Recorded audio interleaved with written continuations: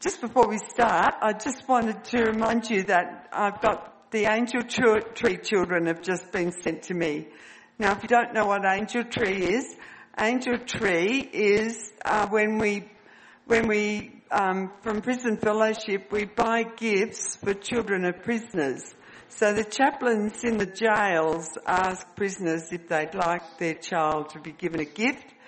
And we buy a gift for about $30. And the father or the mother in jail gives us suggestions of what their child might like, and we go and buy it, which is fun. And then we wrap it up and we put the little message that the mum or dad has asked, and most of them we're posting off, but we do have a family in Blackheath this year.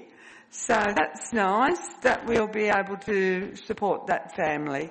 So there's 4 children in that family, so we can do a hamper for that family too. So that's just to remind you that I do have the list of children there. There's 20 children. And if you would like to share in that way or just give a little donation, just see me afterwards. Okay, well, let's just pray for a moment. Dear Lord, we just come to you and we just ask that you will take our minds and think through them. Take my lips and speak through them, and take our hearts and set them aflame with love for you. We ask that in Jesus' name. Amen. Well, we're in Colossians chapter 3 today. And for those of you who haven't been with us, we've been going through the book of Colossians, and we're up to Colossians chapter 3 and the first 17 verses. So I have to say that these verses have just touched my heart this week. And as I was just preparing this morning, I just had to kneel before the Lord and say, hey Lord, I don't live up to this at all. I just want to know you better and to know your love more. So let's just look at that, the verses together. So we're living in newness of life. And the verses are Christ above all. And we'll just read the first 4 verses. Since you have been raised to new, I'm reading from the New Living Translation. Since you've been raised to new life with Christ, set your hearts on the realities of heaven, where Christ sits in the place of honour at God's right hand. Think about the things of heaven, not the things of earth. For you died to this life, and your real life is hidden with Christ in God. And when Christ, who is your life, is revealed to the whole world, you will share in all his glory. Well, reading those verses, just reading them off like that, doesn't seem, it just seems a bit deep and a bit hard perhaps to understand. And so it's really important for us to go into these verses before we go into the next part of the verses. So lately we've been talking a lot about baptism, haven't we? About being an open member and about baptism, whether you're baptised in the Baptists or the Anglicans or the Charismatic or wherever you've been baptised. And I guess baptism, wherever it comes, is a symbol to the world of what's happened in our life, isn't it? The Greek Orthodox, they get their little babies and they plunk them in the water and then plunk them out of the water. And of course that baby doesn't know, but the parents are making a commitment that they'll bring their child up to know the Lord Jesus. And isn't it lovely to hear Veronica say that she can't remember a time when she didn't know the Lord. And to me, that's the most precious thing of all, that when we've been brought up and the Lord is just part of us from day one. And so baptism is something that is to mean something to all of us, that when we go down into that water, we're saying goodbye to the old life and we come out and we're raised up into a new life. And that's what's being talked about here in Colossians, where he says, Since you've been raised to new life with Christ, set your sights on the realities of heaven, where Christ sits at the place of honour at God's right hand. And what did God in his power do? He raised the Lord Jesus from the dead.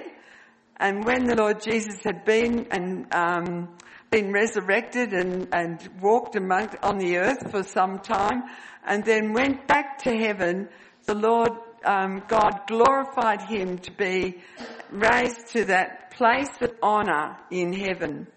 And one day every knee will bow before him and every tongue confess him as Lord. So what's the Lord Jesus saying to us here? What's Paul saying how we should be living? We should live to set our sights on the realities of heaven. We're to live like that, on the realities of heaven. Now, how can we do that? You know, like you think about that little verse, people can be too heavenly minded to be of any earthly use.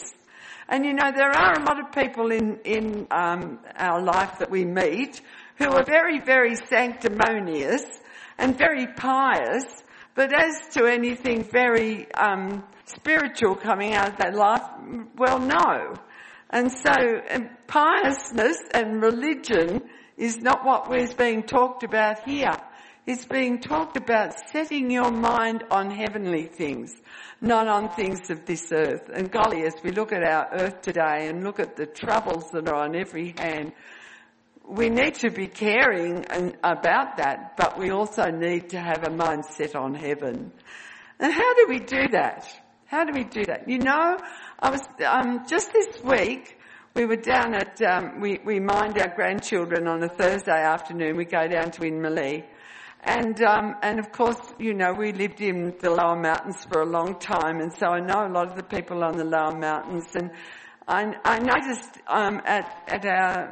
Gillian had on her fridge a memorial, a book on a memorial service for a gentleman who had just recently died in their church.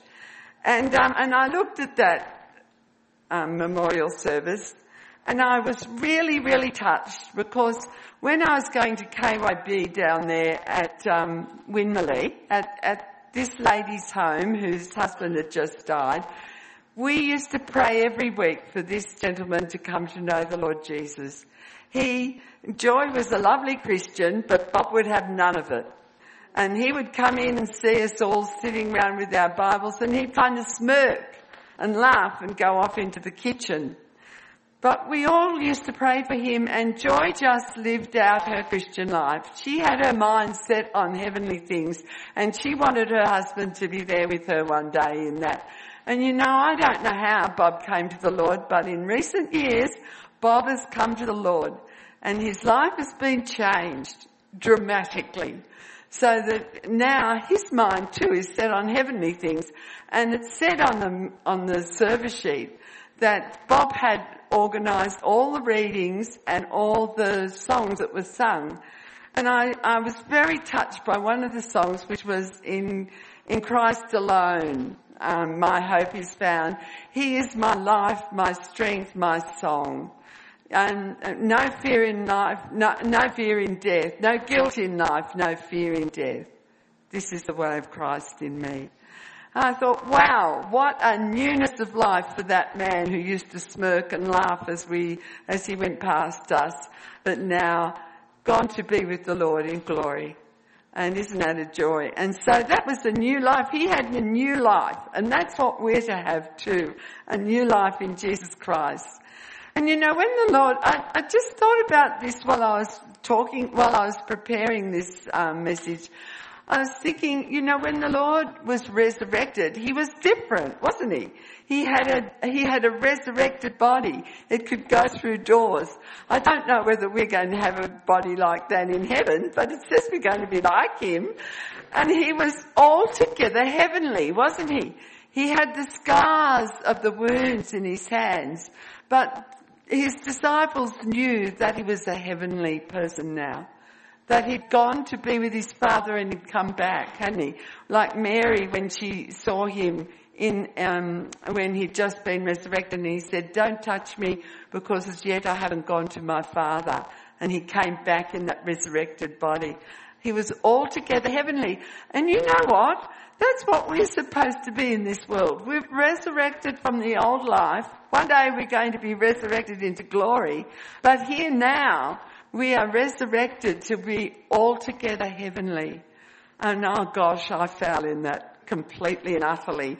But that's what we're to set our minds on, to become like Jesus, altogether heavenly. And it says, that think about the things of heaven, not about the things of the earth. And I thought this week, I'll just see how my mind wanders this week. As I was preparing this, I'll see what I think about moment by moment. It's a good thing to do. So in this week that lies ahead, you think how your mind goes when you're just daydreaming or when you're just doing a job, and you've got time to think. What does your mind wander into? All the anxieties and cares? Or does it focus on Jesus? And that's what we've got to learn to do, to focus on Jesus. And then it goes on, it says, for you died to this life, and your real life is hidden with Christ in God.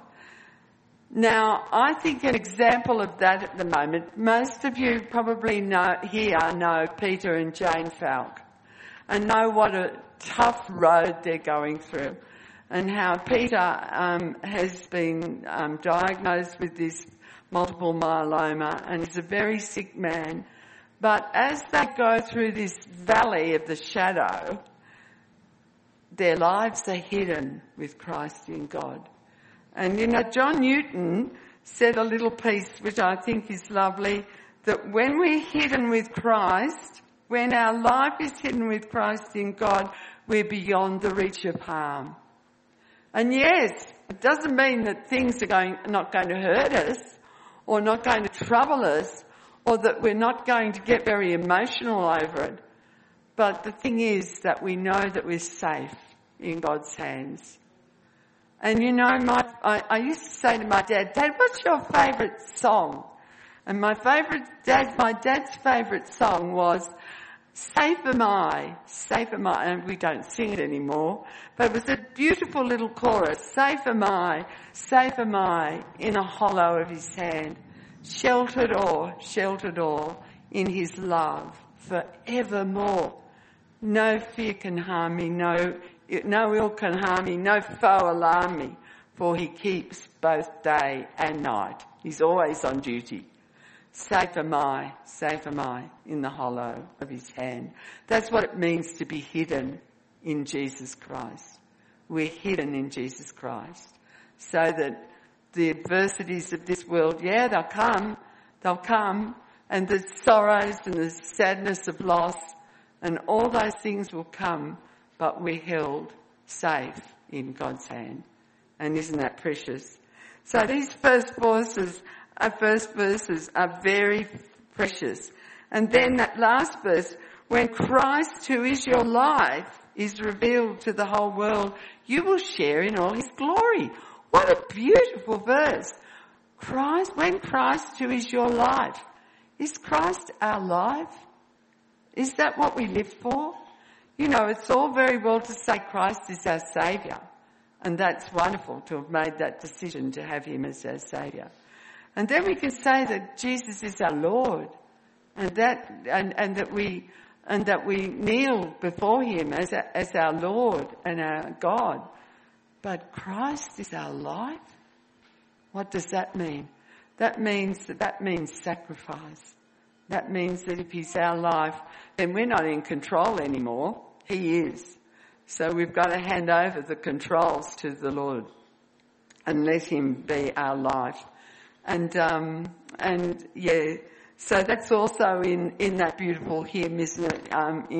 In Christ alone, he is our life, our joy, our strength. So then we go on to the next part of the chapter, which tells us about how we can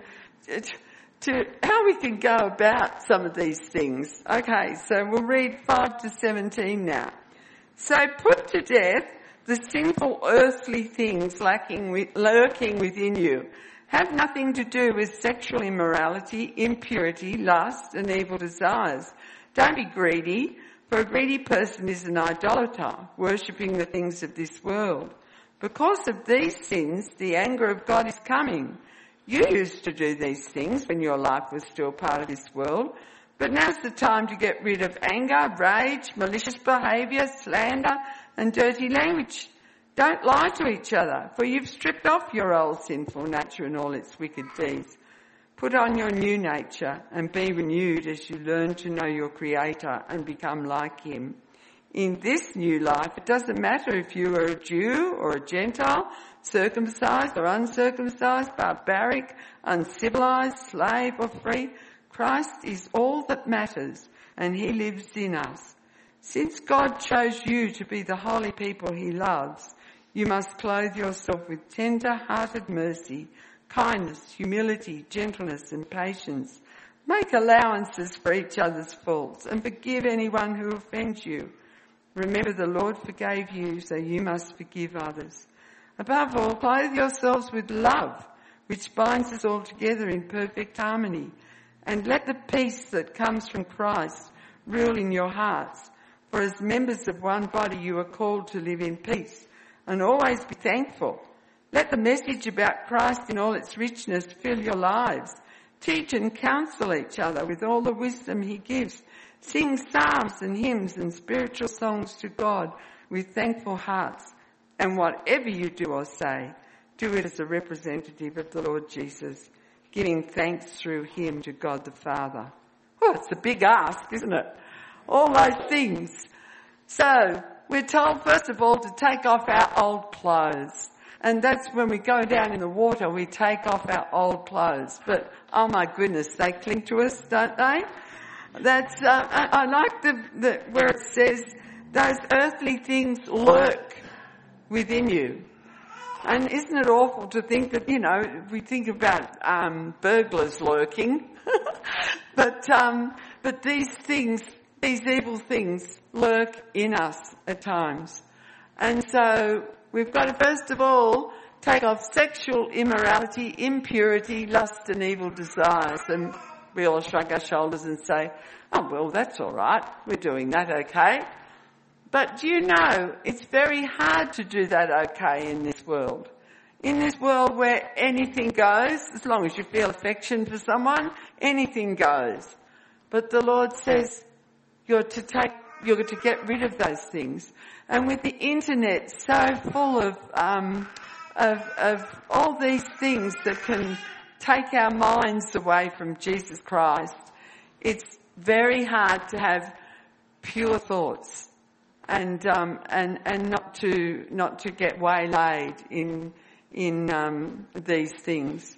And so it's good for us to be reminded that we've got to be very careful that we steer clear of all these things. Greed, which is idolatry. And I remember when Ian was working with a gentleman, and that man, whenever you talk to him, he wasn't a Christian, and so whenever you talk to him, he would tell you about the latest meal he'd had, and the latest restaurant he'd gone to, and how wonderful they all were. And I think it's so easy for greed. It becomes a god, doesn't it? And in our world, with all the, the different restaurants that you can go to and the hats that they wear, etc., it can become idolatry. But not just greed when it comes to food. Greed when it comes to fashion, or greed when it comes to money, or greed when it comes to ambition. That's all idolatry and can take us away from Jesus Christ, can't it? So we've got to be careful about that. Oh, then we come down to anger, rage and malicious behaviour. And anger leads to rage and leads to malicious behaviour. And so I've put them all together. And you think to yourself, well, that's something that can be close to our hearts. That's something that can happen to us quite easily. And sometimes we say there can be righteous anger, and sometimes there can. But sometimes we let it go on to become rage, to become malicious behaviour. And then there's slander, dirty language and lies. They're things of the tongue. And if anyone knows about those sins, it's Merrie. I have had to learn lots and lots of things about my tongue. When it comes to saying too much, too many, and the wrong thing at the wrong time. And so we need to learn. And lies.